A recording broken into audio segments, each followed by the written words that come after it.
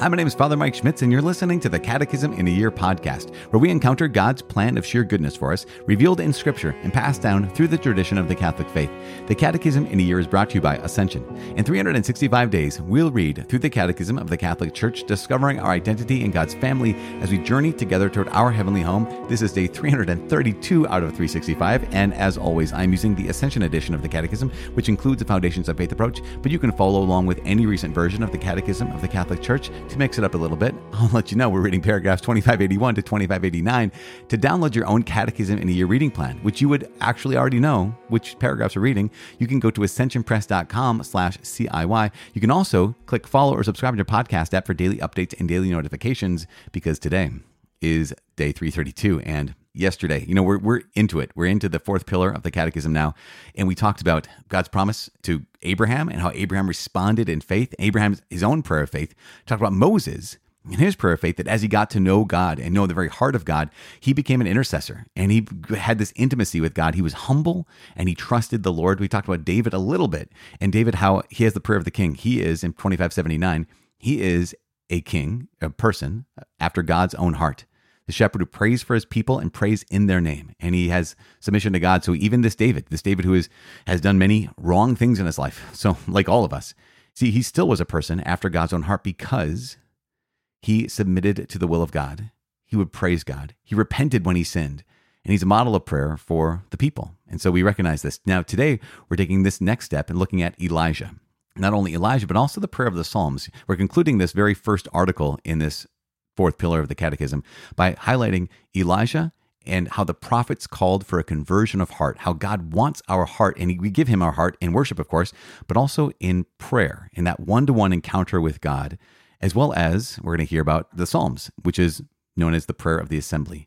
And the Psalms are still so very important for us as Catholics. So we're going to talk about the Psalms today and how they can help us, not just help us in our prayer, how they can be our prayer in so many ways. So let's take a moment and call upon our Heavenly Father as we pray in his name. We pray in the name of Jesus Christ. We pray in the name of the Father and of the Son and of the Holy Spirit. Father in heaven, you are good and your deeds are good. You are to be glorified in every moment, in every stage, every state in life. We give you praise, and we ask that you please teach us how to pray, because we do not know how to pray as we ought. Help us to pray like the prophets. Help us to give our full heart to you. Help us to live as we pray and to pray as we live. Help us to allow your word to speak to us and to guide our prayer through the Psalms. And Lord God, in this moment, we ask that you receive this time. Receive this time of listening to the teaching of your church. Receive it as an act of prayer. Receive it as an act of worship. Receive it as a sacrifice of thanksgiving and of praise to you for your glory and for the salvation of your people. In Jesus' name we pray. Amen. In the name of the Father, and of the Son, and of the Holy Spirit. Amen. It is day 332. We are reading paragraphs 2581 to 2589. Elijah, the prophets and conversion of heart. For the people of God, the temple was to be the place of their education in prayer. Pilgrimages, feasts and sacrifices, the evening offering, the incense, and the bread of the presence, showbread, all these signs of the holiness and glory of God Most High and most near, were appeals to and ways of prayer. But ritualism often encouraged an excessively external worship. The people needed education in faith and conversion of heart. This was the mission of the prophets, both before and after the exile. Elijah is the father of the prophets, the generation of those who seek him, who seek the face of the God of Jacob. Elijah's name, the Lord is my God, foretells the people's cry in response to his prayer on Mount Carmel. St. James refers to Elijah in order to encourage us to pray, saying, "The prayer of the righteous is powerful and effective." After Elijah had learned mercy during his retreat at the Wadi Cherith, he teaches the widow of Zarephath to believe in the word of God and confirms her faith by his urgent prayer. God brings the widow's child back to life. The sacrifice on Mount Carmel is a decisive test for the faith of the people of God. In response to Elijah's plea, "Answer me, O Lord, answer me," the Lord's fire consumes the holocaust at the time of the evening oblation. The Eastern liturgies repeat Elijah's plea in the Eucharistic epiclesis. Finally, taking the desert road that leads to the place where the living and true God reveals himself to his people, Elijah, like Moses before him, hides in a cleft of the rock until the mysterious presence of God has passed by. But only on the mountain of the transfiguration will Moses and Elijah behold the unveiled face of him whom they sought. The light of the knowledge of the glory of God shines in the face of Christ, crucified and risen. In their one-to-one encounters with God, the prophets draw light and strength for their mission. Their prayer is not flight from this unfaithful world, but rather attentiveness to the Word of God. At times, their prayer is an argument or a complaint, but it is always an intercession that awaits and prepares for the intervention of the Savior God, the Lord of history. The Psalms, the prayer of the assembly. From the time of David to the coming of the Messiah, texts appearing in these sacred books show a deepening in prayer for oneself and in prayer for others. Thus, the Psalms were gradually collected into 5 books of the Psalter, or praises, the masterwork of prayer in the Old Testament. The Psalms both nourished and expressed the prayer of the people of God gathered during the great feasts at Jerusalem and each Sabbath in the synagogues. Their prayer is inseparably personal and communal. It concerns both those who are praying and all men. The Psalms arose from the communities of the Holy Land and the diaspora, but embrace all creation. Their prayer recalls the saving events of the past, yet extends into the future, even to the end of history. It commemorates the promises God has already kept and awaits the Messiah who will fulfill them definitively. Prayed by Christ and fulfilled in him, the Psalms remain essential to the prayer of the Church. The Psalter is the book in which the Word of God becomes man's prayer. In other books of the Old Testament, the words proclaim God's works and bring to light the mystery they contain. The words of the psalmist, sung for God, both express and acclaim the Lord's saving works. The same Spirit inspires both God's work and man's response. Christ will unite the two. In him, the Psalms continue to teach us how to pray. The Psalter's many forms of prayer take shape both in the liturgy of the temple and in the human heart. Whether hymns or prayers of lamentation or thanksgiving, whether individual or communal, whether royal chants, songs of pilgrimage, or wisdom meditations, the Psalms are a mirror of God's marvelous deeds in the history of his people, as well as reflections of the human experiences of the psalmist. Though a given psalm may reflect an event of the past, it still possesses such direct simplicity that it can be prayed in truth by men of all times and conditions. Certain constant characteristics appear throughout the Psalms: simplicity and spontaneity of prayer, the desire for God himself through and with all that is good in his creation, the distraught situation of the believer who, in his preferential love for the Lord, is exposed to a host of enemies and temptations, but who waits upon what the faithful God will do, in the certitude of his love and in submission to his will. The prayer of the Psalms is always sustained by praise. That is why the title of this collection, as handed down to us, is so fitting, the Praises. Collected for the assembly's worship, the Psalter both sounds the call to prayer and sings the response to that call. Hallelujah, Alleluia, praise the Lord. As St. Ambrose wrote, "What is more pleasing than a psalm?" David expresses it well. "Praise the Lord, for a psalm is good. Let there be praise of our God with gladness and grace." Yes, a psalm is a blessing on the lips of the people, praise of God, the assembly's homage, a general acclamation, a word that speaks for all, the voice of the Church, a confession of faith in song. There we have it, paragraphs 2581 to 2589. We first go back to the prophets. This is just remarkable. Well, here's one thing you probably already know, but let's cover this again. Paragraph 2581, it says very, very clearly, the first lines, "For the people of God, the temple was to be the place of their education and prayer." So remember that the place of worship is going to be the temple. That's the only place you can offer sacrifice at a certain point in the covenant. And so that's going to be the place of their education and prayer. That's where they're going to learn how to pray through their pilgrimages, feasts, sacrifices, the evening offering, the incense, the bread of the presence, all those, it says here, all these signs of the holiness and glory of God Most High and Most Near were appeals to and ways of prayer. Now, this is so important for us because as Catholics, we recognize that the Mass, right? Even the Catholic Church there with the altar of sacrifice, with our incense, with not the bread of the presence, but the actual truly substantial, real presence of Jesus Christ in the Eucharist, the fulfillment of the bread of the presence. We go into our prayer as well. And the God Most High is also the God most near for every one of us. This line in paragraph 2581 is remarkable. And it just highlights the fact that for the people of God, the temple was that place of their education and prayer. That's where they learned how to pray. Here for us, the people of the new covenant, those churches that we go to every day or every Sunday, That's where we learn how to pray. God most high and God most near.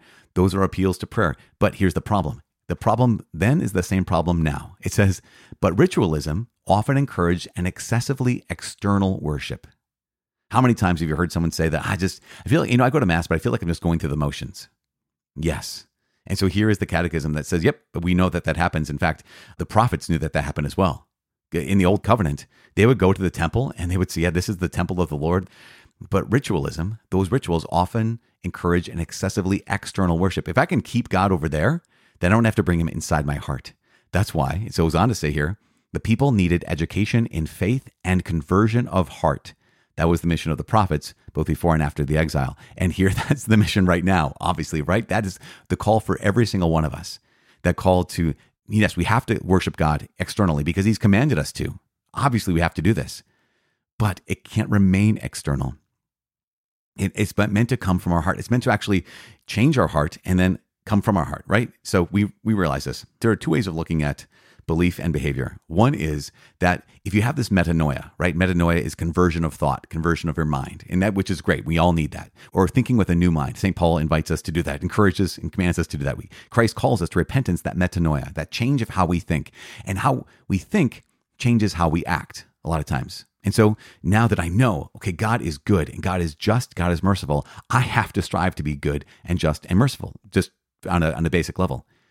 At the same time, we also realize, I came across some, more recent studies that demonstrate that oftentimes belief can follow behavior as well. And so God calls his people to worship, he calls his people to prayer.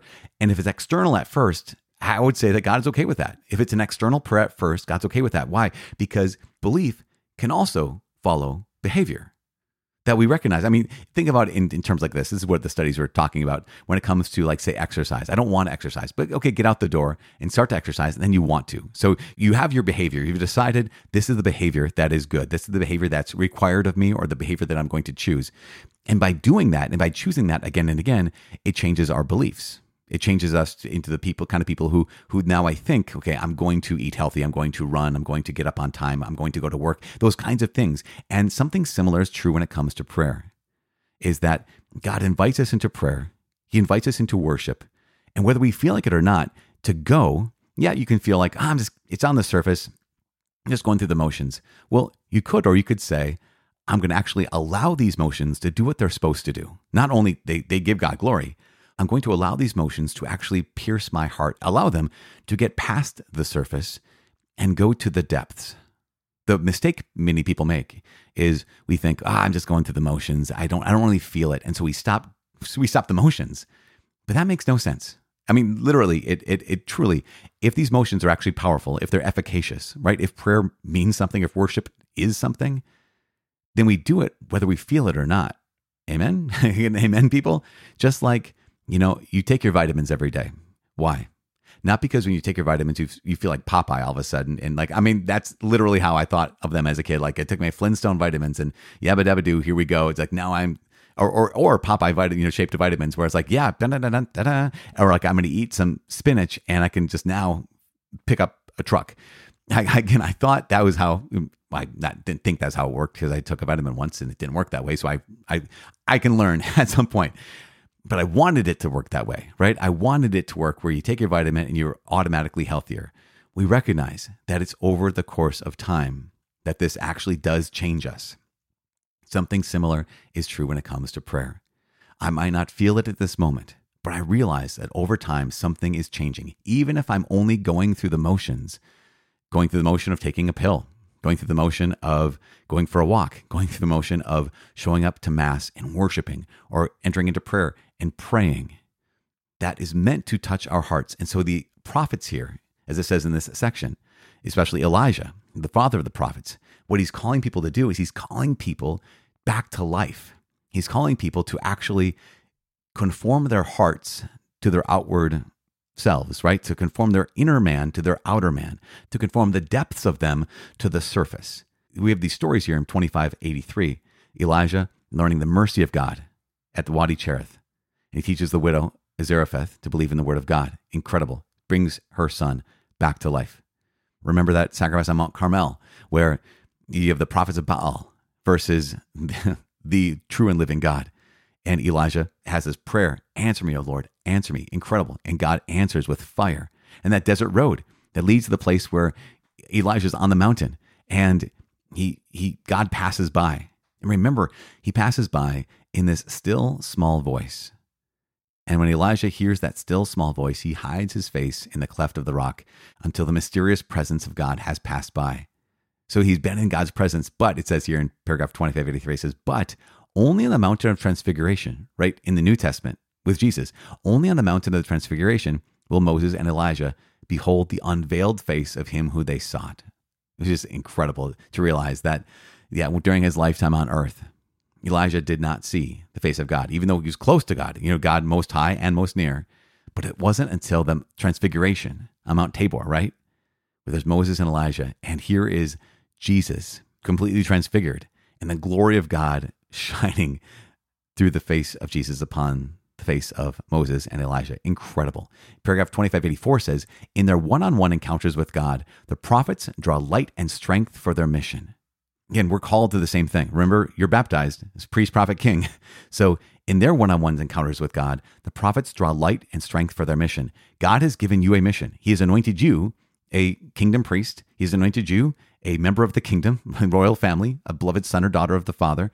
He has anointed you a prophet. Therefore, in order to live out your mission and my mission, we have to have these one-on-one encounters with God. We have to have prayer. And I love how it's specified here. Their prayer is not flight from this unfaithful world, but rather attentiveness to the word of God. This is so important for all of us. That prayer is not running away from the world. Prayer is not running away from one's responsibilities. It is instead attentiveness to God's word. I'm listening to God's word so as to receive direction from the Lord, or receive strength and support from the Lord, to receive insight and wisdom from the Lord. Even just simply to have closeness and intimacy with the Lord. The last lines of paragraph 2584 highlight, says at times their prayer is an argument or a complaint. And that's true. Remember, we talked about this. Our prayer has to be honest. Our prayer has to be honest. The prophets knew they could trust God, and so their prayer was honest. At times it's an argument or complaint, but always an intercession that awaits and prepares for the intervention of the Savior God, the Lord of history. So even if they're complaining to God, they're complaining to God because they believe that he hears. Even if they're arguing with God, they're arguing with God because they know, they believe that he cares, that he's near. And that is so important for all of us in our prayer. Now, the Psalms today is so important. We're going to talk about the Psalms as we continue. Yet tomorrow we have a little nugget day, so we'll talk a little bit more about the Psalms. But today, let's suffice it to say that the Psalms have become the prayer of the church. The Psalms are the prayer of the church. As often as we pray the Psalms, we are praying in God's very word, which is just remarkable. So whenever you hear the psalm sung at Mass, or you go to the book of Psalms, or maybe pray Liturgy of the Hours, just so important, because what we're doing is when we're praying, we're uniting our hearts to the heart of God expressed in the Psalms. And so we'll talk more about that tomorrow on Nugget Day. But today, I want to let you know this. I'm praying for you. Please pray for me. My name is Father Mike. I cannot wait to see you tomorrow. God bless.